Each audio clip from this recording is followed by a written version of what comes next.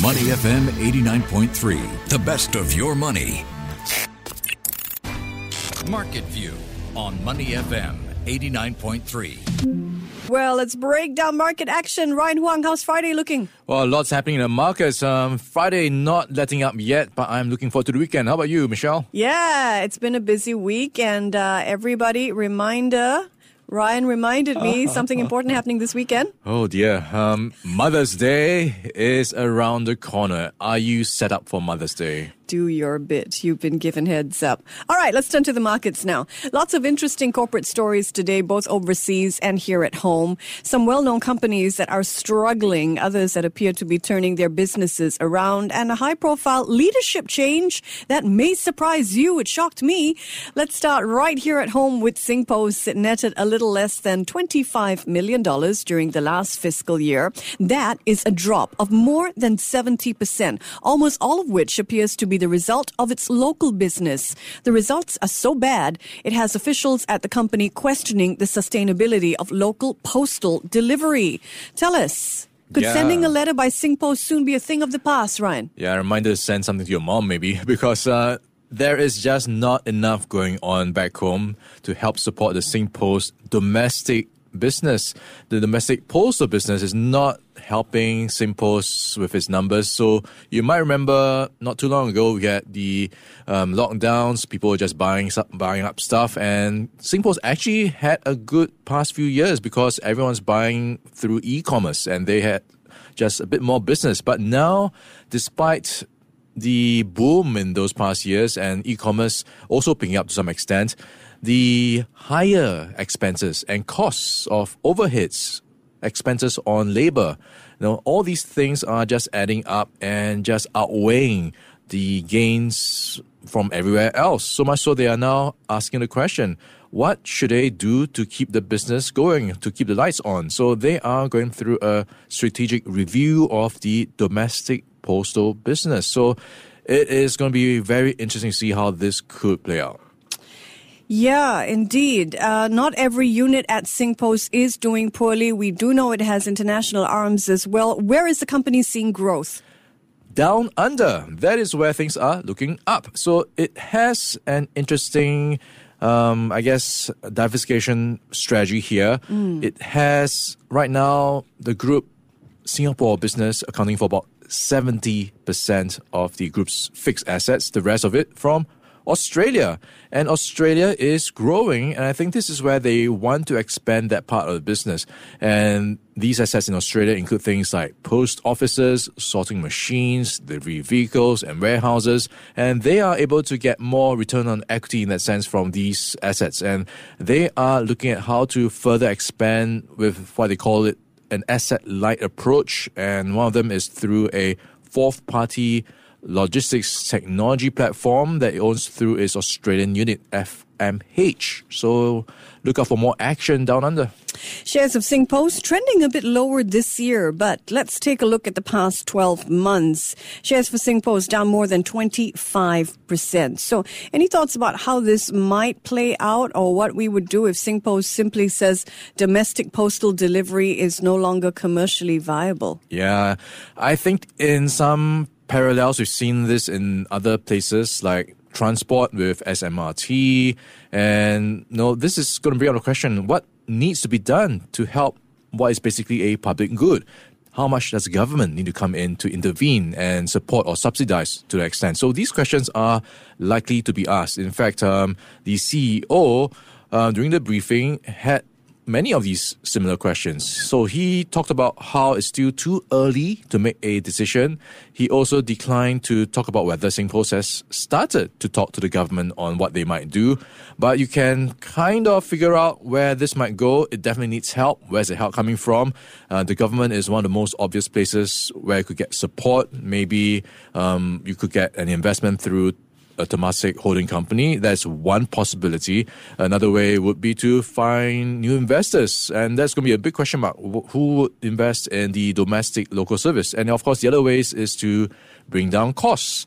And that could have an impact on operations, like how often the mail is collected, how fast your mail is delivered. So all these things will likely be reviewed. Almost unthinkable. A world without SingPost. Where would I get my stamps from? Yeah, maybe they have use more robots or something. Yeah. Oh gosh, I like the human touch. All right, apart from postal delivery, we're going to turn to telcos and take a look at StarHub. Its profits rose more than 25% in the first quarter of the year to more than $37 million. What is powering StarHub's rebound?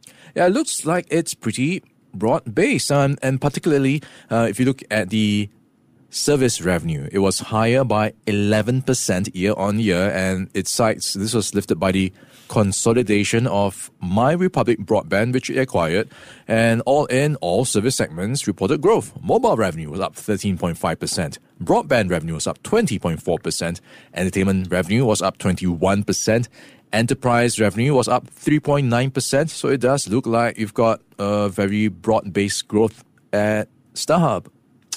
Strong start to the year for StarHub for sure. For quite a while now, the story for it has been a negative one. Consumers cancelling their cable subscriptions, removing those set-top boxes to watch streaming media instead. So lots of fresh competition from new mobile players. Do you think StarHub has finally turned a corner? Well, it does have a few things going on. So you've got StarHub recently getting the rights for the EPL season. So that's been attracting a bunch of people. Otherwise, like you pointed out, it does have competition in the streaming space. Even within the streaming space, there is so much competition. There is just not enough time and money to go around when it comes to entertainment. So if you look at the numbers, average revenue per user is going up despite sustained market competition. So that's good news. And in terms of strategy, StarHub says it's going to be consolidating its what's called Infinity Play products into an all-in-one app that will be released in phases. So all-in is a strategy to get more synergies from various parts of its business and various products, get more improved analytics going on, and new marketing automation. So it's a lot of fancy words, but it is going to be down to execution on how they can monetize what they have already. But it does look like they have a few things going on. And if you look at the enterprise business, they seem to be making some headway, positioning themselves as a smart city service provider. And this is with some work being done by JTC for the Punggol Digital District. So if all things go well, it could be the start of many more contracts servicing smart cities. Certainly interesting. All right, let's take a look at the numbers. StarHub trading a notch above $1 a share. That is a far cry from $4 where it used to trade a decade ago. But it's also only a few percent before where it started the year. Now, for our next corporate story, I'm going to turn to Twitter and the Elon Musk files. Let me dust them open. You may not believe this, but Musk is saying he's going to step down as Twitter's CEO. So who's taking his place? Yeah, step down as CEO. But there is a catch. He's still going to be around. He's the CTO. Well, let's talk about who is likely to be the CEO. So no official confirmation yet coming through from him. He only hinted it's going to be a woman, and she's coming in 6 weeks' time. And it is already sending the rumor mill into overdrive. So one of the names being put on the table right now is Comcast NBC Universal top advertising sales executive, Linda Yaccarino. So she actually met up with Elon Musk last month in Miami, and she interviewed him. So maybe that came about, or maybe he interviewed her at some point. So you've got that going on. So she is in the running, in the lead, so to speak, to be that CEO. And as an advertising person, I think it makes sense, right? Because Twitter has been under pressure on the advertising front. Advertisers shying away from Twitter for all the controversies and all the wider slump in the ad space. So that's going to be helpful. Worth noting, other names that have been in the hat. Former Yahoo CEO Marissa Mayer apparently was suggested to be in the running based on reports which cited some employees. Former YouTube CEO Susan Wojcicki, and also one of the top executives at Elon Musk's brain chip startup Neuralink, Siobhan Zilis, among the other names being floated. So we'll see in 6 weeks' time. A lot of rumbling in the business world since this tweet went out. Elon Musk saying, excited to announce I have a new CEO for Twitter. She will be starting in about 6 weeks, saying that his role will be to transition to being executive chair and CTO. What will he be doing there? Well, the tweet says he'll be overseeing products, software, and SysOps. Maybe he'll stop making so much news. I doubt it, though. Back in December, Musk asked his Twitter followers if he should step down as CEO, and nearly 60% said yes. So while he is now following through on that promise, he is hardly stepping away from the company. Going by his tweet, it's just sort of changing chairs, right, as chairman. Tesla shares closed up more than 2%, though on the news, investors seem relieved that Musk may now have more time to focus on the electric vehicles once again. What do you make of this for Tesla? More time for now. I'm sure he's going to find a new hobby to fill up his plate. So 6 weeks' time, I'm sure something else will be on his lap. For our next story, let's turn to commodity markets. It's a story about the Monetary Authority of Singapore. Apparently, MAS has been buying gold, a lot of gold. During the first 3 months of the year, MAS bought more gold than any other central bank in the world. So, is there a new gold rush going on, Ryan? Yeah, that is a good question. So, how much gold did MAS get? So, we are looking at 69 tons, and this brings the total holdings that MAS has to 222 tons. So, all in, it is a 45% increase from the end of last year. So this is, I guess, interesting to note because it's not just the MAS. You also have other banks, including the central banks in China, also Central Bank of Turkey, the Reserve Bank of India, also making a big bulk of what happened in the past quarter. And it was on record the strongest first quarter for gold transactions, even though worth noting, it's lower than the previous 2 quarters. So the past 3 quarters have been pretty hot when it comes to gold, and this being supported by, to some extent, the gold prices recently, which are flirting near record highs right now. In the past year or so, it's up 11.3%. And I suppose there is some reason for people to get into gold these days a bit more than usual because of the jitters around the U.S. banking sector, people flocking to safe havens. You've got the geopolitical tensions playing out as well between the Russian side and Ukraine as well. That's continuing to play out. Plus, what's happening elsewhere in the world, just keeping people on their toes. Indeed. Now, while we don't know the exact average purchase price MAS paid, gold, we know, has jumped about 11% since the beginning of the year to more than $2,000 an ounce. So odds are MAS has made a good profit so far on its investment. Time now for corporate news and our daily game of up or down. I'm splitting entries into 2 categories today. You can play along at home as well, foreign and domestic. I'm going to start with the international category, everybody. And our first entry is Emirates, up or down? Wow, Emirates is flying high, so it's going to be up. And this is off the back of record annual profit of $3 billion.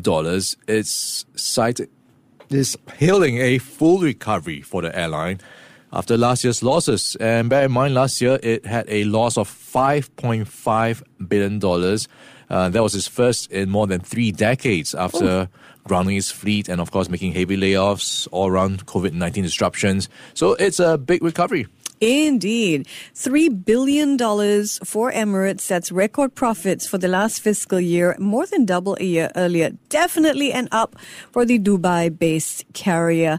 Next up, let's look at iPhone supplier Foxconn. All right, Foxconn not looking too good, so it's going to be a down for me. It posted a 56% plunge in its first quarter net profit, and that is its biggest quarterly fall in 3 years. And on top of that, it says the outlook, the visibility for the full year is limited. So it's not sure where things are going from here. And I think this is all around the slump in demand for PCs, phones, and just a wider sentiment around buying anything these days. That is eating into what Foxconn is doing. Indeed. If you've just joined us, this is Market View. He's Ryan Huang. I'm Michelle Martin. We're taking a look at iPhone supplier Foxconn.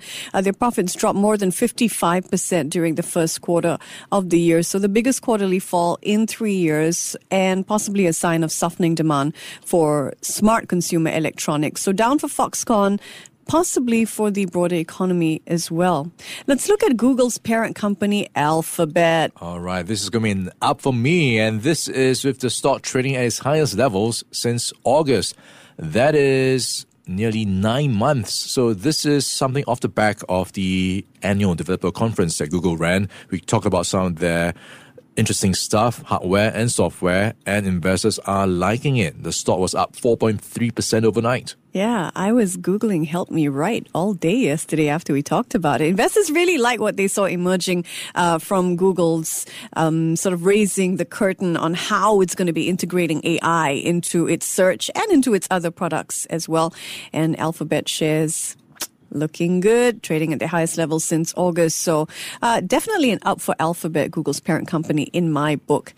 And now it's time to cycle down to exercise bike maker Peloton. Yeah, cycle down or fall off the bike because Peloton is a big down. It is recalling 2.2 million bikes over concerns around how it might cause injuries and falls. So this is down 9% overnight in its stock price. So apparently, the seat on some of its bikes can detach and break unexpectedly during use. Gosh. Not exactly what you expect when you sit on an exercise bike. And the last thing you want to happen, falling off a bike. And falling off a stationary bike as well. So that is not good news for any bike maker. So it is so far reporting 12 injuries. One of them fractured his or her wrist. And it's just not good when you have to report 2.2 million bikes. It's going to eat in this bottom line someday. Nobody wants to hear about safety issues. If you're a company, that's a down for Peloton. Peloton shares dropped nearly 9% overnight, by the way, falling to an all-time low after news broke that it has to recall more than 2 million bikes because of that safety issue. All right, let's turn to locally listed companies. And we're going to start with Frasers Property. Okay, let's start with Frasers, and it's going to be an up. Profit is up 52.2% in the first half based on contributions from residential developments, a lot of it coming through from Singapore and China. Look at that profit jump, more than 50%. I'll give Frasers Property a big up. All right, let's look at Food Empire. All right, Food Empire also an up, and it's up 50.9% in net profit for its first quarter, off the back of revenue higher by 24.2%. So that is pretty healthy margins lifting Food Empire, and this is coming through even though it saw lower sales. So it looks like some of its price hikes have been passed on. Another big up for Food Empire. It's not all good news, though. Let's look at AEM now. All right, it's down, similar to Foxconn. So AEM first quarter net profit down 62%. And this is against the wider backdrop of semiconductors going through a slump. That is a down for AEM. Their profits down more than 60% in the first 3 months of the year, amid a slowdown in the semicon sector. How are things looking for Marco Polo Marine? Well, relatively not that good. Profit is down 61% to $4.2 million. And this is, I guess, worth noting. It did recover not too long ago. So it's just going through a bit of a bumpy right now. Looking at Marco Polo Marine's net profit is at $4.2 million, off the back of revenue for the period more than doubling to $55.9 million. So it is getting more contracts, but it's not able to translate it into profits as much as before right now. Marco Polo Marine reporting that 60% fall in half-year profits. So definitely down for our last entry today, Marco Polo Marine.